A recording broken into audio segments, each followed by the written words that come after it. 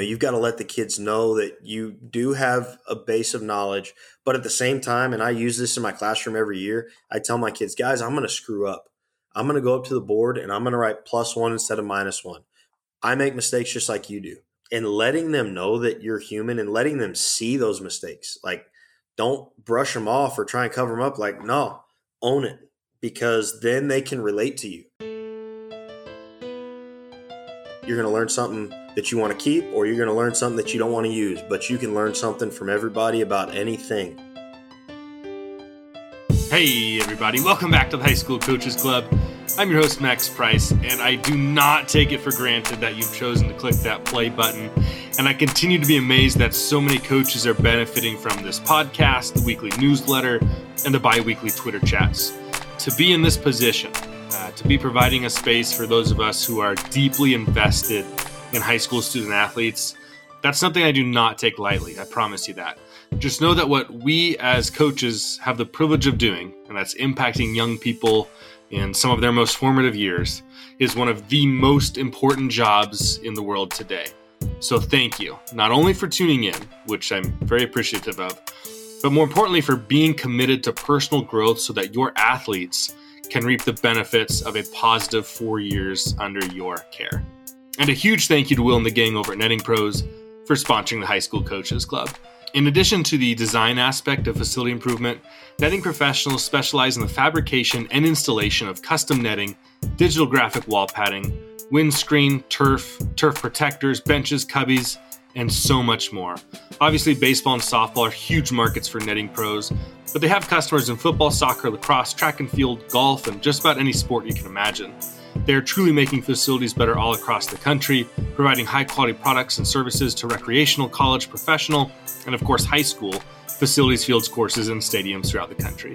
You can contact them today by calling 844-620-2707, emailing info@nettingpros.com, visiting their website, nettingpros.com, or by checking Netting Pros out on Twitter, Instagram, Facebook, and LinkedIn for all their latest products and projects.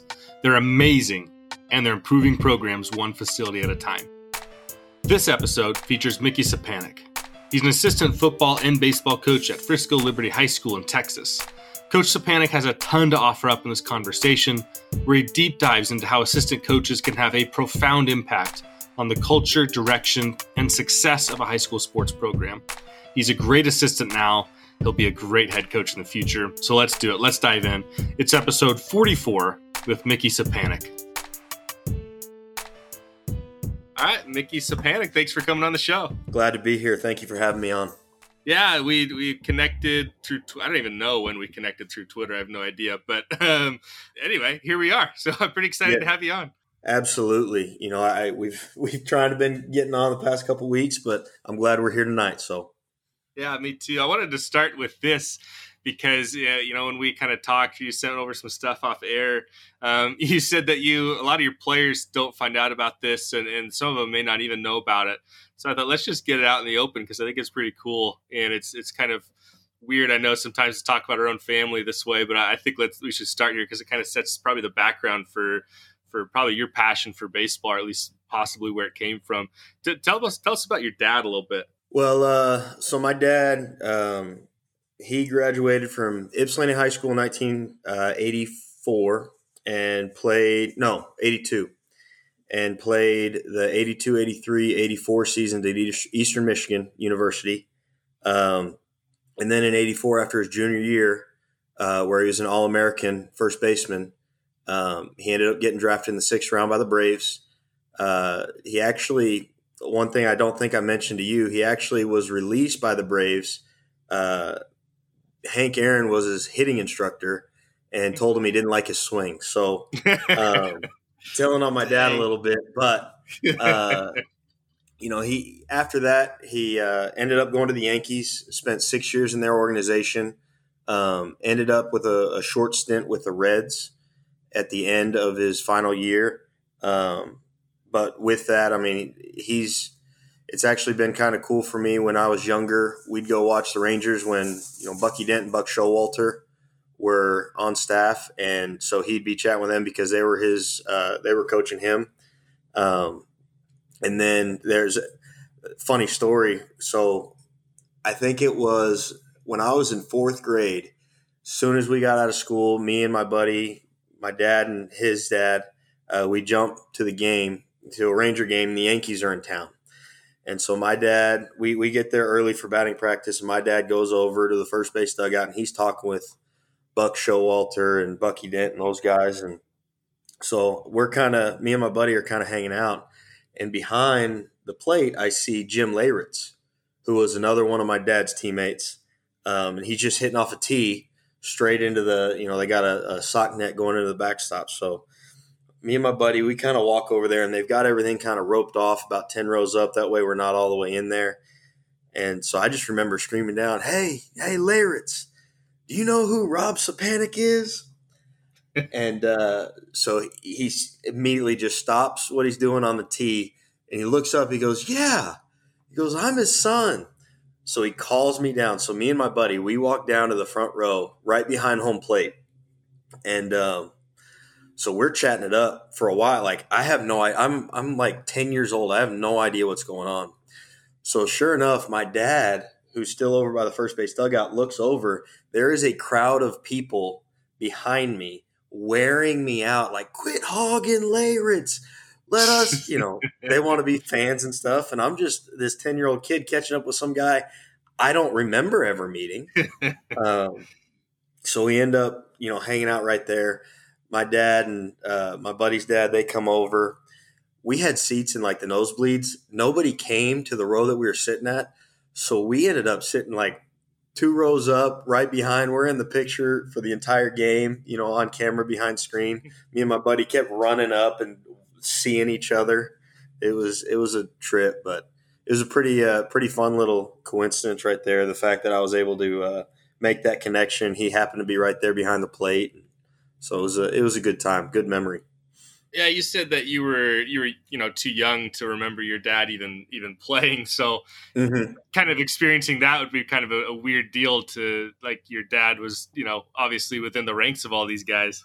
Oh yeah. Like, my dad's got a picture with him and Bernie Williams, both in their uniforms. I mean, seeing the New York gray jersey, because that was their road jerseys as well. And watching, so there's actually an old, the very first Sunday night baseball was a spring training game for the Yankees, and can't remember who they're playing.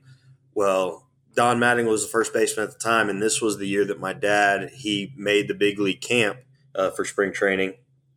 And so we'll just fast forward to the end. I think it's taped over like an episode of the A-Team or something.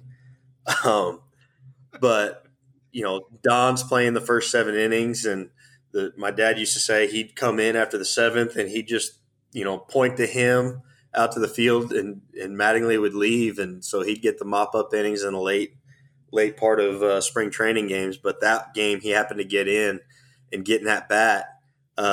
He used to show it to us all the time, and he works a 3-2 count and ends up taking it to the warning track. Couldn't quite get it out, but he hit enough home runs in his career, but that one didn't quite make it out. It was Oppo Field though, so can't give it too much hard time. Yes. So that, I assume at some level growing up in a house where your dad had, that level of success probably bled into you enjoying baseball at some level. Oh, absolutely. I don't remember ever not being around the game. Mm-hmm. There are pictures of me when I first picked up a baseball and bat. I was throwing it left-handed, swinging it left-handed, and I think that's because all I ever saw was my dad at home. And then once I started going to more games and stuff, as I, got to be from 1 to 2 and 2 to 3, I just automatically started throwing with my right hand because I think it's because I saw everybody else doing it. So I was always around. We actually moved around quite a bit. Just wherever he was playing, that's where home was. So we'd live in Ypsilanti in the off season, right by Eastern Michigan, where he was from, and where we both went to school. And then, if he was playing in Albany, we were in Albany. If he was in Columbus, we were in Columbus. Spring training, we'd be down in Florida. So wherever he was, that's where home was. and I watched a lot of baseball games before I remember watching any baseball games. And I remember the T-ball in Mississippi when his career was over. It was just always a part of the game. And as soon as they offered fall baseball, I was 8 going into my 9U season, and they had 9-10 fall baseball, and I said, I'm done with soccer. I always wanted to play baseball. That's awesome. So then, obviously you end up kind of carving your own path and heading off into high school at some point. So let's kind of start your story there then. So can you take us back to your high school days, where you went, what sports you played, what your involvement was like? Yeah, so I actually started off as a 3-sport athlete. I played football, basketball, and baseball until I realized that the guy who played my position in basketball was about 6 inches taller than me, and he could shoot the three better than me. So I quickly, 5'9" shooting guards at the highest classification in Texas, that wasn't going to be my future. So I continued with football and I continued with baseball all the way through. There was actually a point in time where I was considering not playing baseball anymore going into my senior year. There was a lot going into that. We can get into it if you want, but no, I played. I was a 2-year letter winner in football. Didn't make the varsity in baseball until my senior year. I actually received my scholarship to Eastern Michigan before I played a varsity inning. But it also didn't have anything to do with summer ball because those guys at Eastern Michigan, they weren't coming down south. So it happened to be worked out where I went up to a camp my freshman year. We were up there for actually my great grandfather's funeral, and there happened to be a prospect camp or kid camp at the time, and so we kind of made it into that. And then when I came up right before my senior year started, or for baseball, my dad just wanted to kind of take me up there. And since the head coach at the time was the assistant when he was there, he just wanted to see if he had done right by me. And so I went up to a camp. They called a couple weeks before and they said, "Hey, we have you on our camp list. We also have you on our prospect list. What do you say we just turn into an official visit?"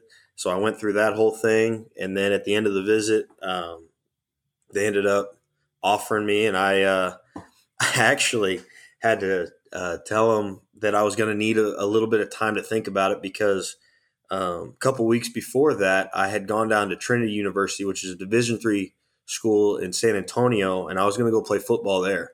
And then by the time we were on the plane, I was talking to my dad. I was like, I'm an idiot if I do that. Like, go pay for D3 football, paying $40,000 a year, or I have this Division I scholarship, which they combined athletic and academic, and I was a fairly smart kid, so it was actually going to end up being a full ride. It's like, what am I doing here? Why am I even thinking about this? So as soon as the flight landed, I called the coach back. I was like, "Yeah, I'm good. We go on ahead and send the papers. I'm ready to go." So that's hilarious. And nowadays it's weird. So I graduated from high school the same year you did, back in 2007, and things have changed a lot. And now there's quite a few kids who are committing to Division I colleges in baseball, particularly before they've even started high school yet. And yes. So I just think as you're talking and you're like, well, I committed before I played a varsity inning. I'm thinking, man, and now we've got kids who are committing before they've even walked into their freshman year of high school. It's things have changed a lot since then. It is incredibly different. And the crazy thing is, and my dad is the first one to say it, we had zero idea on the recruiting scene or anything like that. Obviously I coach summer ball. Now that's part of the reason why, we couldn't get together earlier. But we had no idea what it was like when I was going through it. My dad knew the game and he could coach me, but as far as everything else went, we were kind of at a loss. So it actually changed quite a bit for my brother. He was a later sign as well. But that's one thing that I really try and talk to my guys about on the baseball side at Liberty, just because just because you don't sign early doesn't mean it's over. There are so many kids, so many different opportunities. Um, that's the other thing that a lot of kids don't realize, and I'm really glad it's starting to come to a rise in junior college. That's starting to take over. I feel like, which is amazing and great. I've got a really good relationship with Clay Cox at Paris Junior College, Yeah. which is actually where my brother played as well. He didn't play for Clay, but I've built up a relationship with him. And the old back when you and I were going through it, junior college was for the guys who couldn't make the grades. Yep. It was kind of a stop point. But now it's not the same. Like you look at Paris, they're cleaning up, the grade point average. I mean, their team GPA is stupid high, and they've got so many 4.0s. And I mean, it's not for the bad academic kids. It's for guys who just need more time to play, and that's what just about every baseball player needs. So, with the JUCO route stuff getting bigger, I try and really expand on. NAIA isn't just something set off to the side. That's what I thought. To be flat out honest, before my time at Lyon, I had never heard of NAIA. I didn't know anything about it. And before I stepped on campus, I'm thinking I'm going to step in and be a big fish in a small pond, and I was dead flat wrong. There were guys there that were better than anybody that I ever played with. Guys that we played against that were phenomenal. It's not just something to set there. There's so much good baseball out there, and if you want to play, I've always believed that there's a spot out there for you. So just be patient, keep working, and if you want it bad enough, we'll find a place for you, because I can attest to it. There is a spot for anybody and everybody that wants to play this game at the next level. You might have to go out there to find it, but there's a place for you. There is, and one of the greatest things about Twitter, for all the nonsense that it has on there, it has kind of created this opportunity for kids to find those places. Like you're talking about how when you and your dad were going through it, and same for me, I knew nothing about recruiting, getting recruited. I knew like literally nothing about it. The internet obviously was around then, but it certainly wasn't what it is now. And now, you just toss a video of yourself up and you tag like Flat Ground or something like that. And all of a sudden your video's in front of, potentially thousands, if not tens of thousands of college coaches all around the country, just like that. And so I just go back to like my high school days. I remember my dad wanting to get us like one of those, I can't remember what company it was at the time. I don't think they're around anymore, but one of like recruiting services where you pay them. They then are like the middleman that go out and they send emails on your behalf and everything and try to find colleges for you. And it has just changed so much from even, 13, 14, 15 years ago. Oh, no doubt. I mean, the Flat Ground app, that way you don't have to tag all the different colleges and all the different coaches, in the tweet. You can just put that one out there and they put it out for you. It's so much different. Then you've got the field level, which is a free kind of version of the same thing, just a different platform. But no, it's incredible. And you almost have to. For one of the guys that I connected with during COVID was Anthony Pla up at Lincoln. And they do so much of it. Granted, a lot of it was due to COVID, but they had to do so much recruiting in that way. And to get the caliber players that he wants, he's got to go through, video recruiting, because they don't have the budget to get out everywhere, but they don't want to be localized to just their small pod that they can get to easily. They're out there trying to grind too. So, the ability to sit on your computer and recruit that way is, I don't know how they do it, how they recruit off of video. They're wiser than me. That's one of the biggest reasons why I don't want to coach college, is because of recruiting. I like the game. I like coaching the game, but I would not know the first thing about recruiting. And so that's my hat's off to them. But yeah, it's a totally different game now. And it's definitely interesting seeing the kids go through it from year to year. Yeah, and it changes so much, and kids are constantly coming for advice, and I'm like, well, I can give you what I know and connect you with guys who know better, and but it's certainly changed a lot. So you were then you go to Eastern Michigan, you played there. Obviously, at some point you head off to Lyon College, like you mentioned, the NAIA, kind of get the experience there, and then obviously you got in, like you mentioned, you ended up obviously getting into coaching. Did you know, like, as you're going through all this in high school and college, that you wanted to coach, or is that something that came along at a later point, or maybe just as you were in your last few years at Lyon? So I always knew that I wanted to do something in sports. When I was in middle school, I actually wanted to be an orthopedic surgeon because that was about the only profession that I could think of where I was going to be involved in sports. And then I got into high school and I didn't really think a whole lot of it. Um, I was kind of going back and forth and deciding between a few things. And if I'd gone down to Trinity, they had a 5 year, bachelor's and master's program. So, and I would have done that for engineering. Um, but it was after my last football game. I had a coach, Jim Sample. He was our linebacker coach and defensive coordinator. And he had asked me if I ever thought about being a coach because he thought I'd make a good one. And I actually ran into him at my first. Texas High School Coaches Association, they put on a convention every year. And so my first one when I was at my current job at Liberty was about 5 years ago. I actually ran into him. He had changed jobs a few times and he was working at a private school. But one of the first things I did was I walked to him outside of that Mexican restaurant and shook his hand and said, I just wanted to thank you because I really took what you said to heart. And I really think that that's why I'm here. So I knew going into Eastern Michigan that I was going to coach.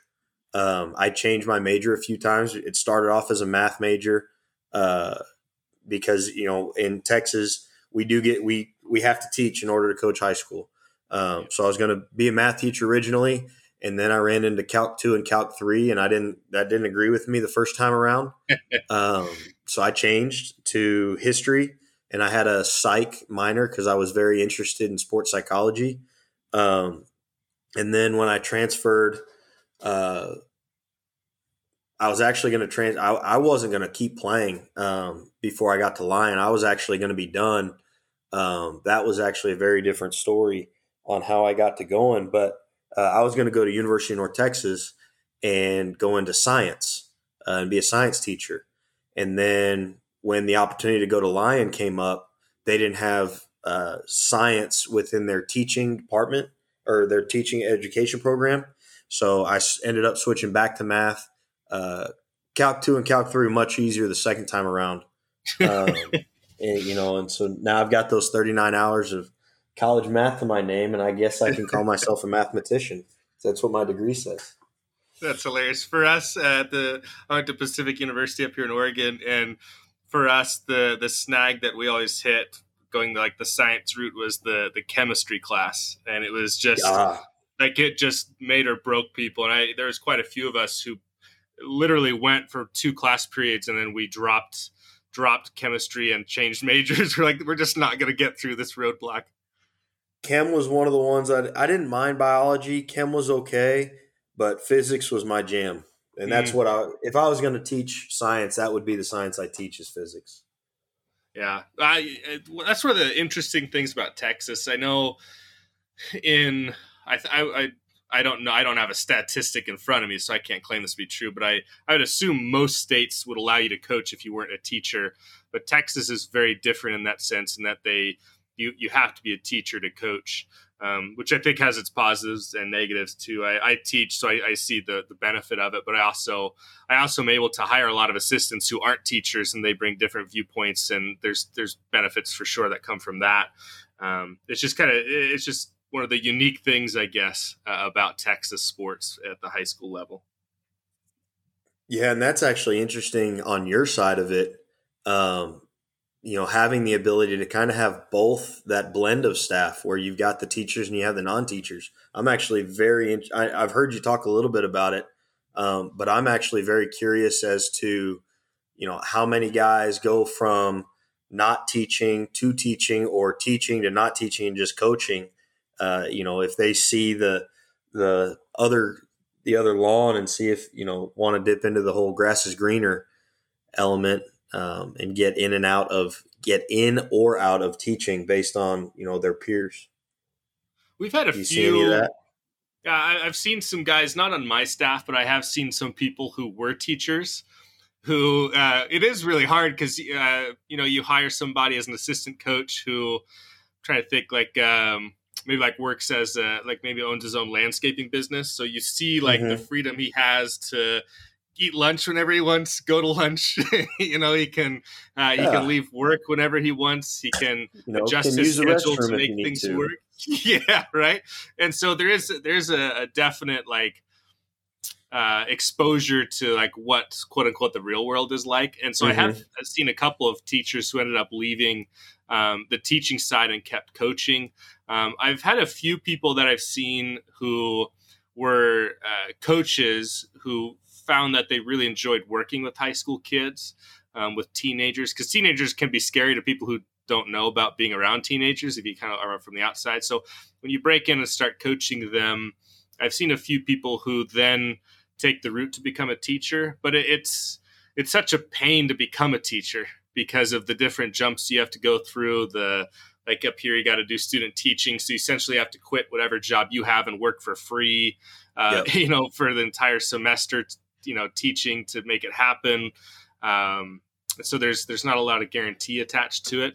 From a head Mm-hmm. coaching standpoint, it's really nice having assistants who aren't teachers, because if there's something that needs to get done on the field, or if they need to go check the field to see if it's playable for the night and I can't get out of the classroom, they're able to go do it. So there's some definite benefits to it. But yeah, I've seen it kind of go both ways. Gotcha. I get why Texas does it. I think it is really important. I think you should have someone on your staff that is a teacher in the building, just because I think there's so much you don't know about happening. I mean, it's little things like prom that happened or an assembly that happened that day, or just Correct. I just think there's so much that happens inside a school building that you don't know about unless you're in there, or if you have, someone on staff who's in there. Well, and you're exposed to the players so much more, and you're not only Right. that, but you're exposed to their peers, and you can kind of get the temperature of your team without having to talk to a single one of your kids on your team. Yeah. Or and sometimes you have other students who come up and tell you something about one of your players, and you're like, okay, so Exactly. just deal. Yeah. Yeah. I see why Texas does it. At the same time, it creates this lack of flexibility that makes it, there might be some really great coaches who they're not a teacher, and so you kind of lose out on that part too. So I don't know. Correct. There's probably a good middle ground somewhere, but there we are. So anyway, you dove in. Obviously, you started coaching. You're at Liberty at this point, but can you kind of take me back, like the route you've taken to end up where you are right now? Yeah. So I actually possibly could have petitioned for another year based on just what happened while I was at Eastern Michigan. I was told that I probably could. I wasn't really sure of the process, and so I actually stopped playing in 2012. That was my senior year, and then I still had to do my student teaching at Lyon, and that was actually a year long. And so I did that while I was a student assistant. They allowed me to stay on staff throughout the fall. There was another former player that did it with me. He was a catcher and I was an outfielder, and I believe he graduated at semester, whereas I actually had to continue on um, because of my student teaching. And so I was balancing that, and it was a really good experience for me because I was an infielder all my life. When I went to Lyon, I played the outfield, and so it allowed me to dive into an element. Like, the only thing I knew was what I had learned while I was there, so I could continue very similar to the way it's been taught the past at least 2 years while I was playing there. And so we didn't really drop off, and it allowed the head coach, who was he also had some outfield experience. He could kind of do some other things, but that was a fantastic start. I couldn't have asked for a better jump into coaching. I had done it in the summers, but it was way different doing it at that level. I threw a lot of batting practice. I was not good at all. I was Yeah. absolutely terrible. The lefties hated me because I don't know if I hit very many right-handed hitters, but I would hit at least one, if not two lefties every batting practice. Um, I do remember also the first time I made it through an entire batting practice round because, when you're at that level, you've got 40 minutes. If you want to get your hitters in, you got to throw strikes. And so I'd get tapped out sometimes at the beginning of the year, but the time that I made it through, I mean, it was the entire everybody in the background was cheering for me. All the coaches were clapping. It was a good time. But no, that was I learned so much more than just coaching. We had a great time on the road and everything, and I love those guys on that staff. Tony Repke, Gary Severe, Robbie Holmes. They really indoctrinated me into the profession. Um, and then I came back home. I always knew that I wanted to come back to Texas, so I was staying at my parents, just trying to figure out where I was going to be at. I was going on interviews throughout the summer. Finally, I get a head call or a former coach of mine. Well, he wasn't a coach of mine, but a very good coaching family friend of ours. He actually called my mom at like 8 a.m. on a Friday morning, said, "Hey, where's Mickey at? Can we get him to an interview?" So mom called me, woke me up, said, "Hey, you need to drive up to Pilot Point." I said, "Where?" I had never heard of it. It was only like 30 minutes away from the house, but it was up north. It was a smaller school. So I throw on every other interview. I was going in with my suit and tie and everything, and they said, "No, just show up." So I at least put on some khaki shorts and a polo. But I went in. I met with the head football coach. Met with the middle school. It was a middle school job, so I met with the middle school principal. They liked me well enough, so I taught. That first year, I actually didn't teach. I was a math teacher, but I was more of a. It actually allowed me to do my student teaching over again, kind of, which was very nice. It allowed me to do some different things and be very flexible. But I coached football, basketball, track at the middle school, and then I volunteered at the high school.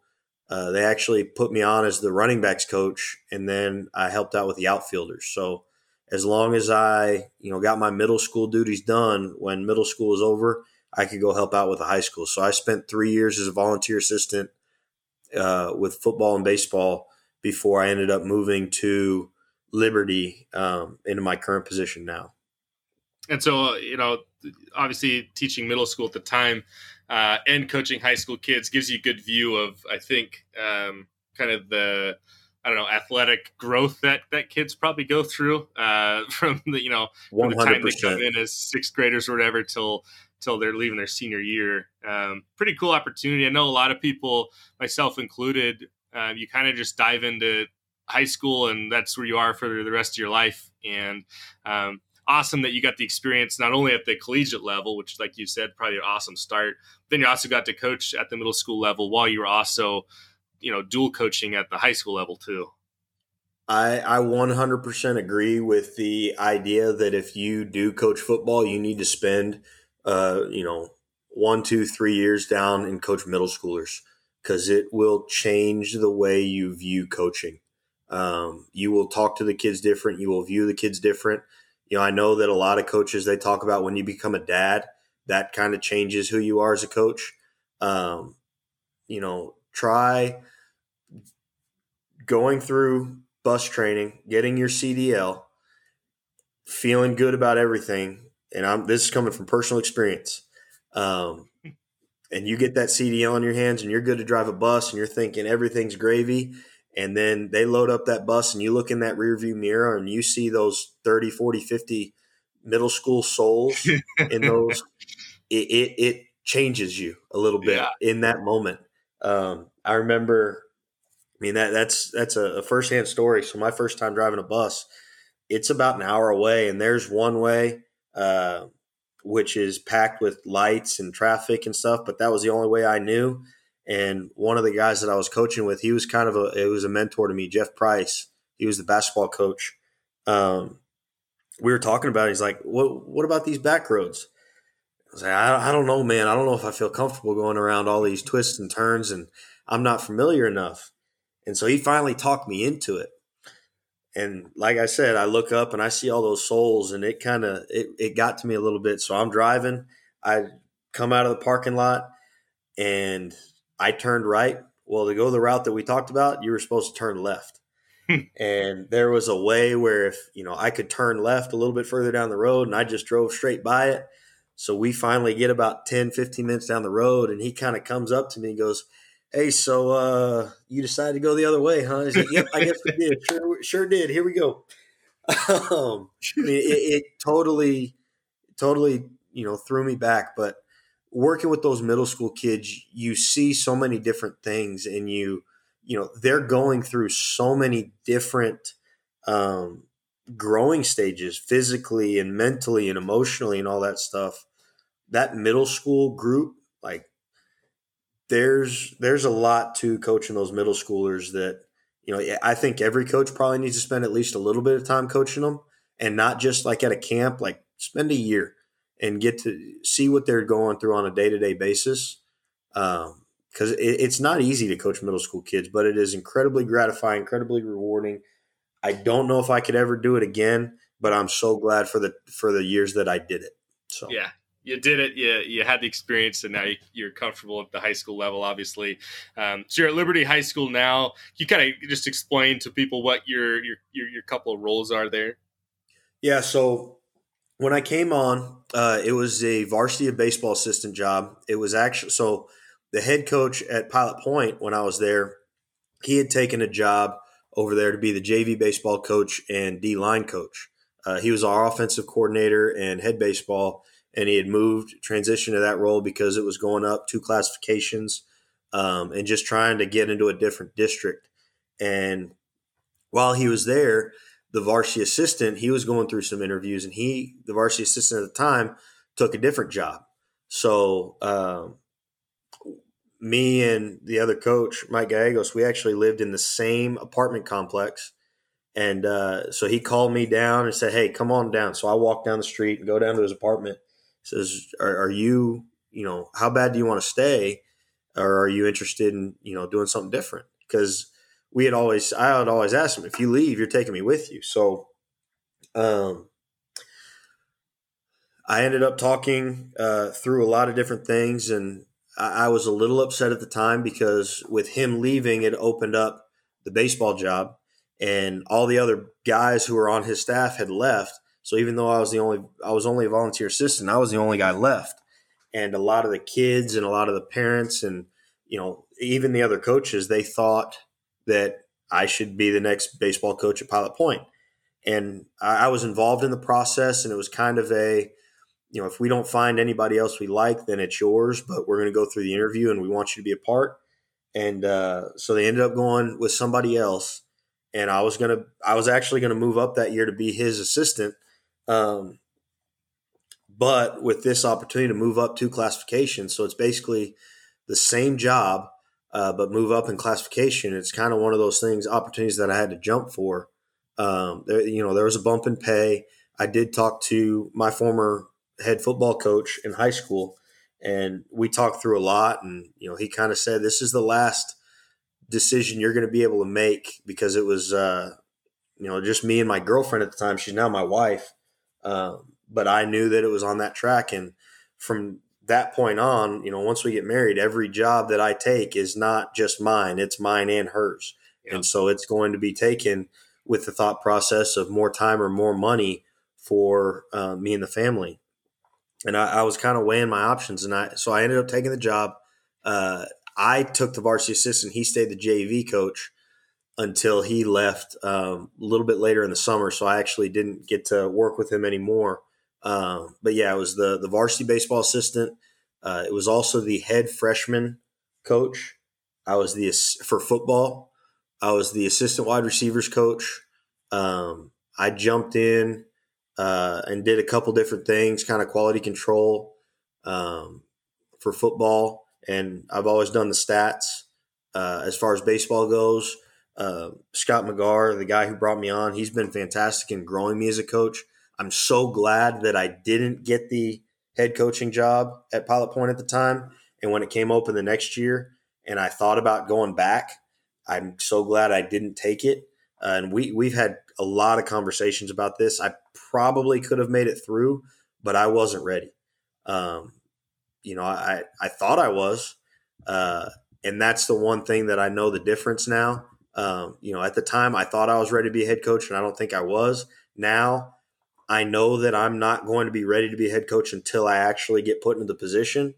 And so it's kind of a backwards way of thinking. But now that I know that I'm not ready to be a head coach until I have that HC by my name, I feel like I'm ready to be a head coach, if that makes any sense at all in any convoluted way. But he brought me on. He threw a lot of responsibility to me. I've coached third base and run our offense. I do our strength conditioning. I plan our practices. I work on a lot of our off season, even though I'm not there 100% of the time. I structure kind of everything, and I kind of guide him in how things need to look. There are a lot of things that he does to take some of that off my plate, obviously, because I'm coaching football and he's just running off season because he doesn't have football responsibilities. So we do all that stuff. And my first year I was with the infielders.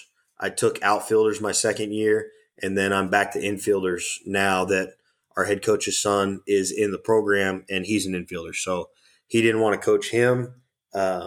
I've been coaching him the past couple. He's done a fantastic job. But that first year where he was with the outfielders, I was kind of working with him on stuff that I had done in the past. So it's been a very cool experience because he's allowed me to really grow as a head coach without being a head coach. It's funny how that works, because a lot of times, like, one of the things I hear from a lot of coaches is, like, when they get their first head coaching job, they weren't ready at all. And so you're talking about, like, at Pilot Point, like, wanting to be the head coach, not getting it, then thinking about going back that next year when it opens up, maybe not going for it, and how it all just kind of seemed to work out and put you in a spot where you're doing a lot of, it sounds like anyway, you're doing a lot of quote unquote head coach duties, but kind of all in preparation, because at some point when you, like you said, when you have the HC by your name, you actually will be ready. Whereas a lot of us just get thrust in a little bit before we probably should. And that's one of those things that Coach McGar, he's really done a fantastic job of. He had an experience when he was an assistant.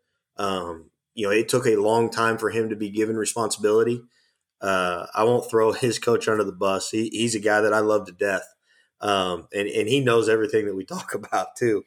But Coach McGar, when he was an assistant, he wasn't given as much responsibility. And so he always said that when he had his assistants, he was going to do it very different and grow his coaches, in a different way.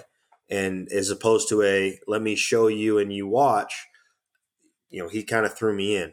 Will I do it the exact same way? Probably not. I'll probably take a multi-level approach, and I'll incorporate a lot of what he's done. I'll probably take some different things just because him and I are a little bit different stylistic, but I am thoroughly 100% thankful for the way that he grew me, because now I do feel like I will be okay when I do get that HC put by my name.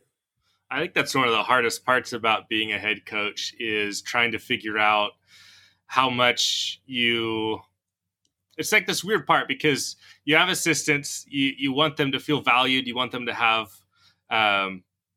power is not the right word, but kind of what I'm getting at. You want them to feel like they have a say in how things go. At the same time, the last thing I want to do is overburden one of my assistants and feel like I don't want him to feel like he's having to do everything while I'm just, kicking back in my chair, relaxing, watching everything unfold. Right. So it's just this weird. And then at the same time, as the head coach, you ultimately everything, eventually at some point falls on your shoulders. So it is kind of a weird position to be in, where you're trying to figure out how much responsibility to give away. But I think in your case, like you're saying, like, it's been such a gift to be able to have all these experiences where you are getting all these head coaching kind of roles within it. Yeah, so when I first came in, we were supposed to be very, very good, and there were some adverse situations that happened that it caused us to play a lot of sophomores, and I think that allowed a bit of a safety net, just because there was room. I mean, we were all growing together. I was growing as a coach. Those sophomores were growing into varsity baseball. The season, I don't want to say it didn't get pulled out from us before it even started, but there were a lot of adverse scenarios that we had to overcome. But I think he's always kind of had that safety net there. Like at the end of the day, it is his program, and the buck stops with him. We butted heads a little bit because it took me a while to kind of figure out how he wanted things to be done. It was funny. It was about halfway through that first season when we were both kind of on the same page with how the offense was going to run and what we needed to do. And every year it's grown since then. We actually had a fantastic year this past year offensively. We were kind of firing on all cylinders because we were just in the same boat. But, at the end of the day, and it took me a little bit because I can be a little stubborn, but to remember that the buck does stop with him. And the thing that him and I appreciate more than anything, and I think he does as well, anytime we have had issues, we've never done it in front of the kids. It's always behind closed doors. And one thing about him is it's over as soon as we stop talking about it. Like we can literally be butting heads and going at it. And, it can get a little, I don't know if it ever gets heated, but it can be frustrating to both of us. But literally, as soon as we're done talking about that conversation, the next second, we're back to, how's your family? Everything good at home? We all good? Like, there's no need to go back and say, hey, I'm sorry about this or that. It's like, no, it's squash. It's over. We're moving on because we understand that we're growing each other because that's one thing that I love about working with him too. He brought me to ABCA because he is a learner. So it's not like, and obviously with him moving to outfielders, something that he's never done before, he's willing to kind of take coaching from me because he had never done that before. And that's kind of always where we've been. We're going to work together so that we can be better for our kids, and our kids are going to grow with us. It's always been behind closed doors when we're going through some stuff, but we've got a great working relationship, and we've got a great relationship off the field as well. So that's been super helpful with all of it. I'm sure you guys have like conversations about philosophy and situational stuff. Does it ever get into like culture? I don't know, like team standards or things like that. Are you involved in those discussions in 100% kind of where the direction of the program goes? Yeah. 100%. That was one of the things when I came in, that was kind of one of the things that we were doing together. There had been a lot of winning tradition, recent. They did some great things in 2013, 2014, 2015, made the playoffs in 2016. We got knocked out in the first round. And there was a bit of I think there was a culture shift, and he'll be the first to recognize it. But that was one of the biggest things that we did was we really started to go back and say, we're going to have our standards. We're going to have our expectations. We're going to have the kids rise to those. And that's one of the things that I think we're both most proud of is the fact that we have really worked really, really, really hard to where the culture is what it is. We've been complimented multiple times by not just our own parents. We've got a fantastic set of parents that they understand what we're trying to do, and they support us quite a bit. Some support us a little bit more than others, but that's okay. But one of my biggest deals is the game is meant to be played a certain way, and it involves a heavy dose of respect. You can have fun, and I want them to have fun. And I don't want to, I do come from my dad's background, so I do have a bit of an older view of the game. But I've had conversations with my dad actually recently because he's coached with me. And so we have conversations just about, yes, the game is it's changing a little bit, but it's not just changing for the sake of change. It's changing for the better. It is a game. He's always told me that it's a game. It's meant to be fun. You should be having fun. If you're not having fun, get out because it's too hard mentally, physically, and emotionally. So we want these kids to have fun while respecting the game. And it is a balance, but that's one of the things that I love about, the group that just graduated. Really, so that first group of sophomores that I came into, they graduated 2 years ago. Yes. And they really laid the foundation for what things were supposed to look like their senior year. We struggled, but they were respectful. They respectful to the game and to their opponents. They had fun with each other, but they really laid the foundation for what the culture was going to be like. And every year it's gotten better to where this past year it was so I could sit back in third base. They ran things. Those kids, they played the game. Now there was some high talent there. We're bringing back our junior or our senior shortstop. He was a junior. He's committed to Texas Tech. We had a pitcher who is at Nebraska right now. We didn't think he was ever going to hit for us. He actually played outfield and first base and sat in the middle of our order. We got another kid who came on late, really was the heartbeat of our team, and he was a late sign to McLennan. He was our catcher, pitcher, 3-hole. But those guys, and we had an outfielder who's at the Naval Academy right now, who's a pitcher as well. I mean, those guys really led the culture, and they had good supporting pieces that really bought into their roles. We had a center fielder who at times we had to hit for. I had conversations, and I never expected him to be happy about it, but he bought into the culture, and it was shaped in such a way that he understood the best thing for the team was for him to play center field and for this other kid to get the at-bats because we needed somebody different at first base. And so they really matured. And Coach McGar, it wasn't just him involved in that. It was really him and I and the other coaches on our staff, Kenny Shumo. Justin Lopez has been with us. He's actually going to softball this past year. Ryan Houston, he was a middle school volunteer. We've all been super instrumental. And that's one thing that I love about Coach McGar too, is it's not Coach McGar and I are with the varsity and Coach Shumo's with the JV and Coach Lopez is with the freshmen and Coach Houston's with the pitchers. We're with everybody, and all because we understand that we've got to really invest with those freshmen because those freshmen are going to be seniors before we know it. We tell them every year, all those freshman parents, don't blink because it'll be here before you know it. And it's the same for the players. And so if we just focus on those varsity guys and let the other coaches do their thing, it's all got to flow in together. And so we all really have to be red hot coaches, not just varsity freshman JV coaches.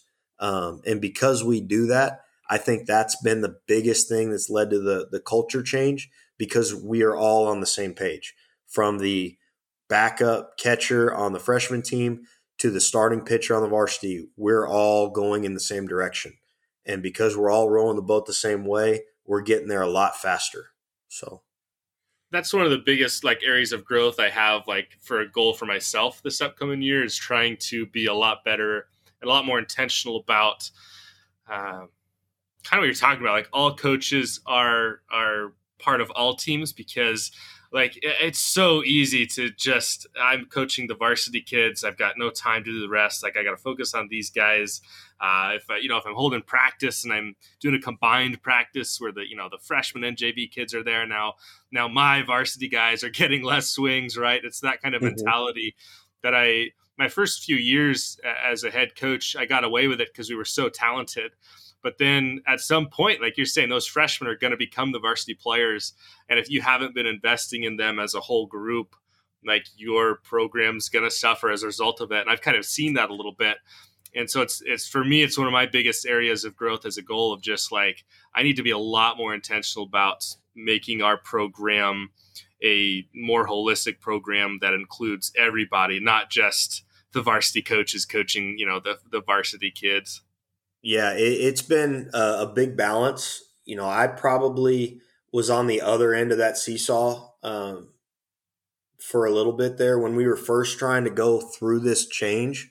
It was everything all together all the time, almost. Not quite, but almost. It's been a big change, and we now have a pretty good balance to where the younger guys are getting field time with all the coaches. The younger guys are also spending some time with the older guys. That way the older guys are kind of serving as our coaches. We've structured practice a couple different ways on a couple different days. That way, each team can get what they need individually, but we can also get that full program practice time. Where the older guys are helping out with the younger guys, and the younger guys are exposed and seeing what the older guys are doing, and trying to make sure that we're all on the same page. And in the off season, that's where a lot of it's built, because we're all in the weight room together. We split up once we get in season because we're giving guys different things. But the weight room has been a huge opportunity for those older guys to work with those younger guys and make sure that they're doing things right and they're holding them to standards while we're in the weight room. And that's where everything – Coach McGraw and I are both in agreement on this. 90% of where the culture is driven starts in the weight room. Mm-hmm. And so having those older guys working with the younger guys, that's where a lot of it starts and ends for us. So we take it out to the field, obviously, but it all returns back, to the weight room at some point. Yeah, the weight room is huge, like absolutely huge for building that environment. And off season, like you're mentioning, also a huge time to include all those different players and get them, coaching each other, being exposed to each other, having the coaches around, that sort of thing. As we're kind of getting close to the hour mark, I wanted to go back to something you said a long time ago, which was minoring in sports psychology. And I thought, well, since we have you on here, let's just get into it real quick. What's something you've learned from that way back when, or just along the way for sports psychology that you've kind of implemented as a coach in terms of coaching kids? It's been a long time since that minor. I actually don't have the minor. I only have the I majored in math with a concentration in secondary education. But I do remember some of those psych classes early on, and it was all education based, and that's where I think it's Maslow's. I forget all the different people that are involved in all the different pyramids and hierarchies and everything like that. But the biggest one, and we use it so much on the teaching side, is making sure there's a sense of safety and security. I mean, until you have that in the kids, it doesn't matter what you do. You can get that a lot of different ways, though, and that's one thing that I think a lot of people, I know the saying, they don't care what you know until they know that you care. But I go back to something, I think, I'm pretty sure it was Butch Chaffin. You can always bet that he probably had something to do with something on any front. Yeah. But I want to say he put something out there that you can gain you can let the kids know that you care by having some content knowledge too, because if you don't have any content knowledge, they ain't going to care either. So you've got to be able to show that you know a little bit, and obviously there's a delicate balance there, because they do need to know that you care about them, but you need to know what you're talking about too. And you need to be able to show them that a little bit. So having that, and I think that lies into the safety and security. Like, nobody wants to go play for somebody that has no idea what they're talking about. You've got to let the kids know that you do have a base of knowledge, but at the same time, and I use this in my classroom every year, I tell my kids, guys, I'm going to screw up. I'm going to go up to the board and I'm going to write +1 instead of -1, or my addition is going to be off, or I'm going to write something different. I make mistakes just like you do.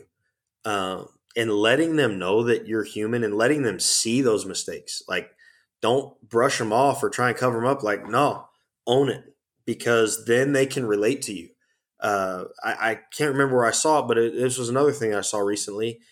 If they don't see you making mistakes, or they don't realize that you make mistakes, then you're not relatable to them. It was actually at our convocation yesterday, for Frisco ISD. The guy was saying, if they see you as perfect, then they can't relate to you because they're not perfect. So you have to show some of your chinks in your armor, for them to feel safe and like, okay, I can get to know, I can work with this person because I can relate to them. So, and that kind of all boils in together. I think I might've danced around it a little bit. But I think that's one of the biggest things, is making sure that the kids, when they're with you, before they go anywhere, before they start whatever, make sure that there's a sense of safety and security with what you're doing. Well, and with the availability for people to go find stuff online now. I'm talking like an old person, but the idea that your player can take something you said and go, I don't know if that's true, and they can go tonight after practice and look it up and find out that that's not true at all. And how you respond to that is super important. And then, like you said, to keep learning as a coach and to be on top of it and to know stuff and know why, so that when kids ask you questions about something, why are we teaching it this way? Or, why is this something? You should be able to answer that. Because like you're saying, no kid wants to play for somebody who is just like, well, that's just the way we do it. And that's different than saying, I don't know, but let me find out. I'll go find out and I can get back to you. Correct. And that was one of the things I was about to follow up with, is that's a totally okay response. And I tell my kids at the beginning of the year in the geometry classroom, like, if I don't know something, I'm not going to tell you some, made up something or other. I'm going to let you know I don't know, but I'm going to find out and I'll get back with you. Yeah. And that's a huge thing for them too, because now they're seeing, wow, not only is he admitting that he doesn't know something, like that's a big deal. That, like you said, it humanizes you as a coach, as a teacher, as an adult. But then also it's like, and he's also willing to go figure it out too, which is a big deal, which I think all plays into it, and kind of being a good teacher and a good coach.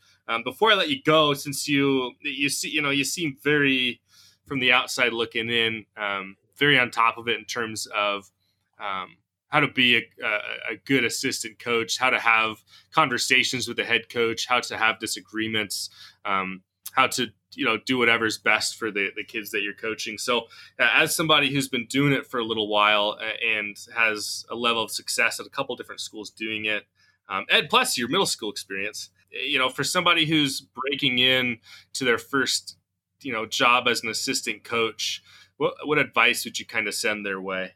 Come in with a blank slate.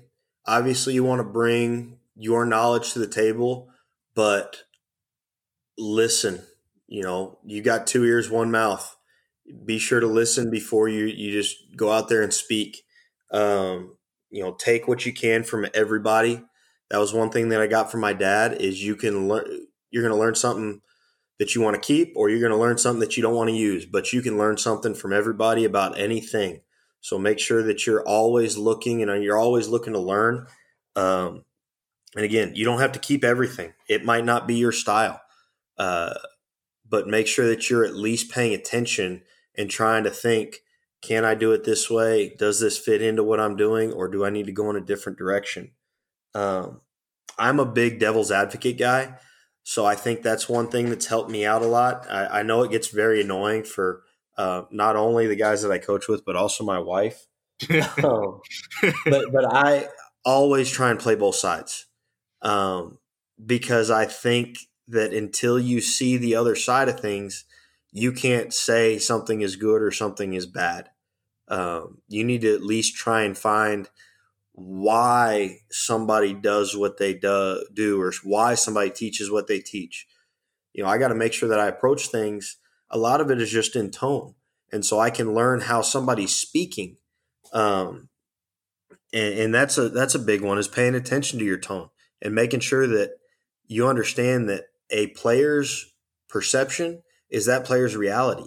So making sure that you are being crystal clear in your communication, that's going to be a big one too. So I've kind of rambled. I tend to do that sometimes, but I think that that's probably the best that I can give to an incoming assistant coach. I think it's good stuff, and I think you make a good point. I know there's this opportunity, with you and your dad kind of making the same point. There's opportunity now that we have all this access to all this information, to want to take all of it and implement all of it and just do everything. And as a coach, I think one of the biggest things you have to be able to do is to understand what you guys are both talking about, which is what you do like and what you don't like, and being smart about both. I always think back to I don't know if you ever saw it, but that it was a few years ago now, I think, but there's a video of Mike Trout, and he's got the high tee set up and he's swinging kind of down at it. Yep. And even my first thought watching is well, that's stupid. Why is he doing that? That's not what he's getting. And then, at some point you have to sit back and think, okay, this is the best baseball player on the planet. there must be something to that thought, to that process that obviously works for him.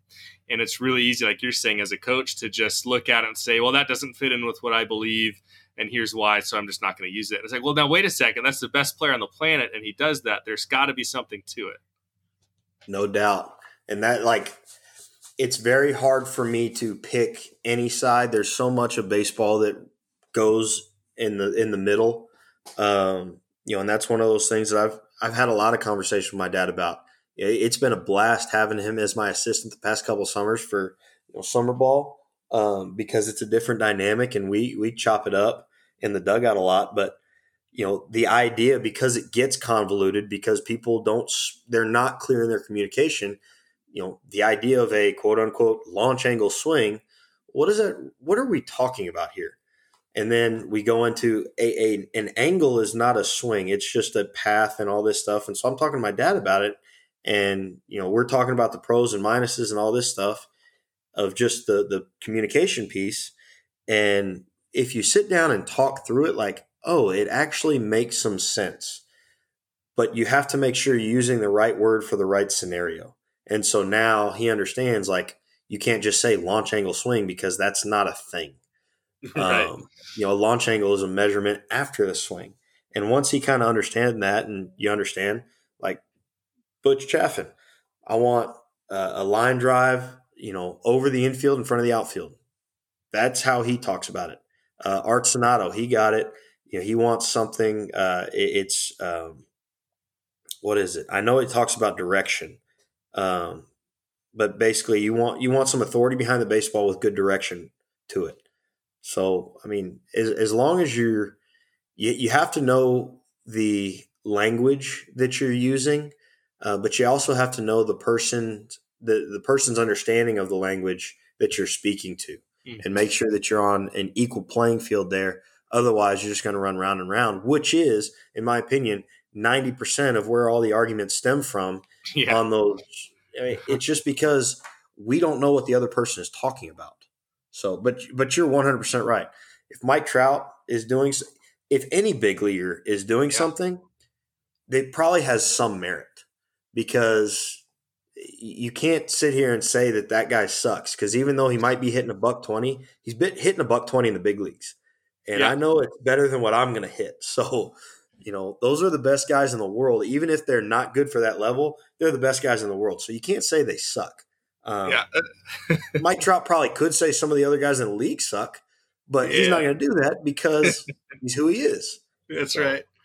Yeah, maybe that's why I have a problem when I go to like professional games and people are like heckling Major League Baseball players, and I'm like, well, no, that player is the best guy that his community has ever seen.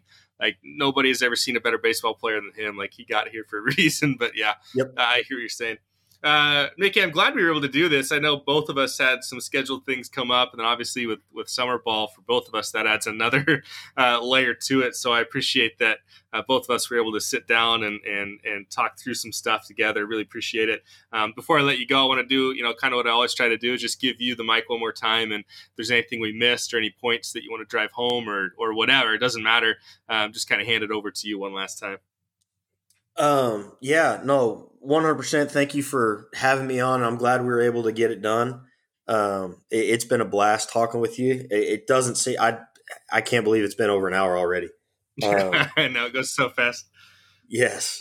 But you put something out there, I know in your newsletter recently about umpires, and it kind of goes with something that it was kind of on my mind that I want to talk about. I've been diving back into the Simon Sinek podcast, and he hadn't done one in a little bit, but one of his ones fairly recently was just talking about, with something that is an infinite game, you don't win. You just perpetuate the game and you just keep playing. And I was really relating that, he talked about it a couple different ways. If he said, what's the opposite of winning or losing? And some people would say not playing, and his version, or the person he was talking about, no, it's to play the game. If you don't win or you lose, you just play. And in an infinite game, there's not a winner, there's not a loser. You just keep playing. You stay in the game longer.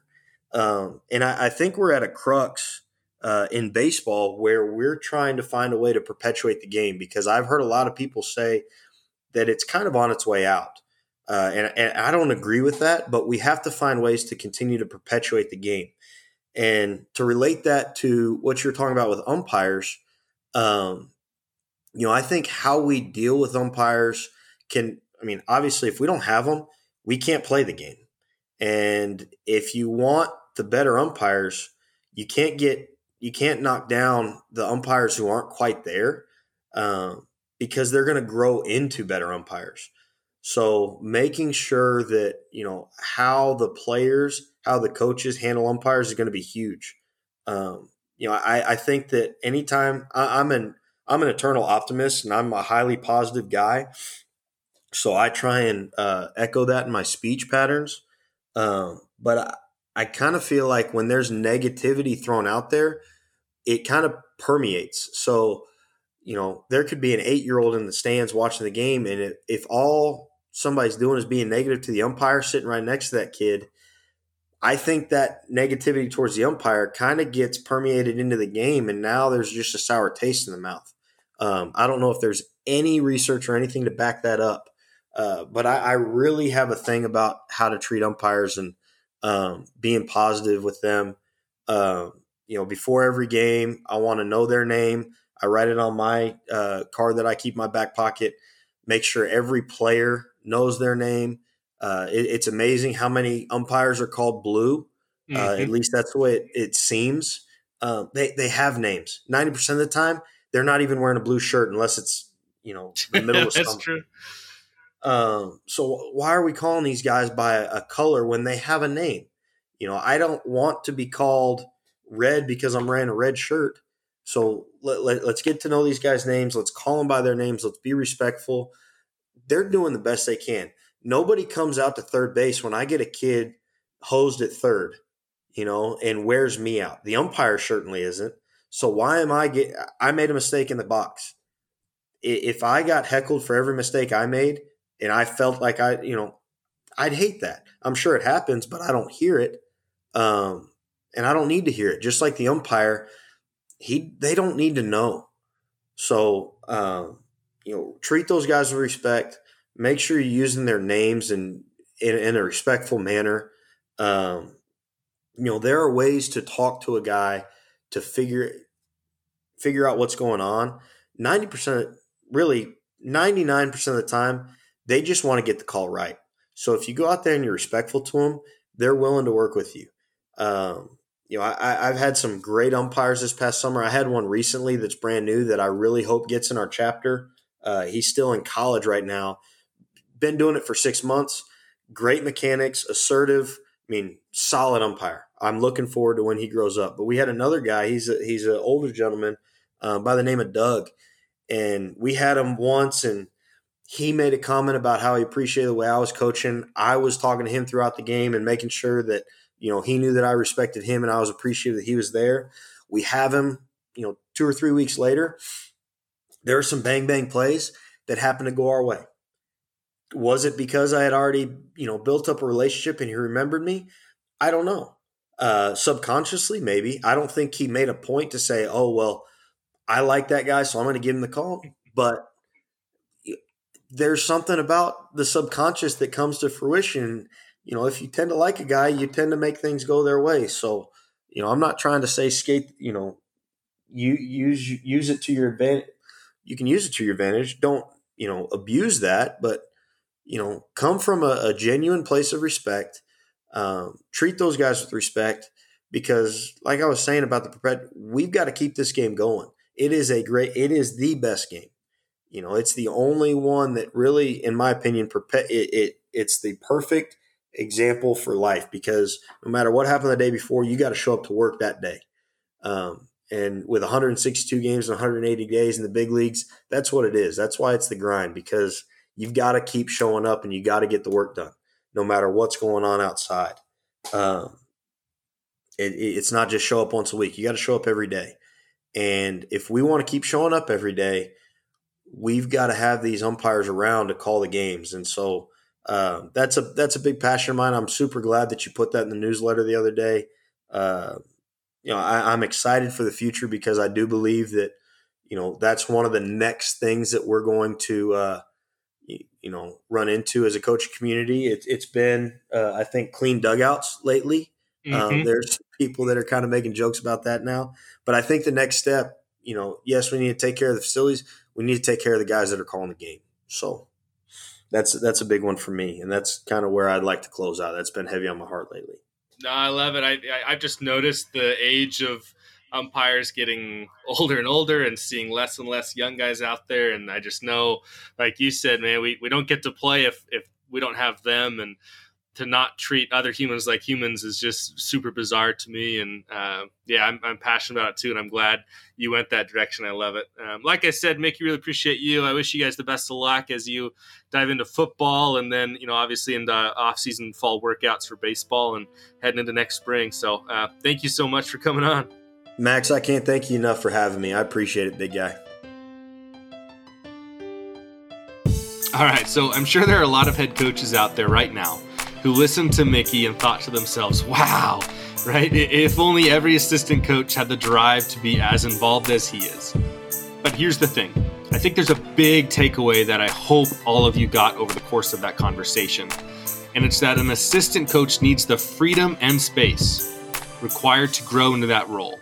And he has to have the freedom to fail as well. It doesn't mean you can't have conversations, doesn't mean you can't help him, but they need that freedom and space. So, head coaches, my plea to you, and I'm talking to myself here too, is to give away more responsibilities to your assistants.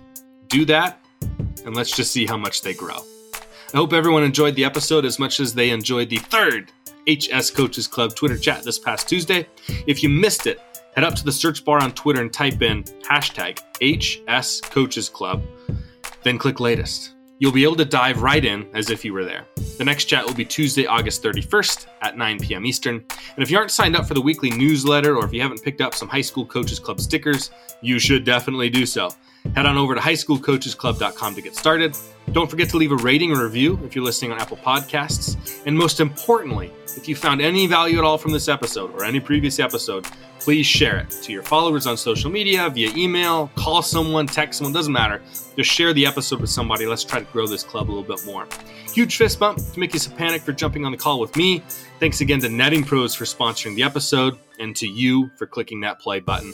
If you have any recommendations for people who should be guests on the show, be sure to reach out to me, even if that recommendation is you. Follow the club on social media, Twitter, Instagram, Facebook at HS Coaches Club. You can follow me on Twitter at Mr. Max Price and can reach me via email, max@highschoolcoachesclub.com. All right, that's it. That's all I've got. You're awesome. You matter. Thanks for all you do. And as Coach Lee would say, loving you.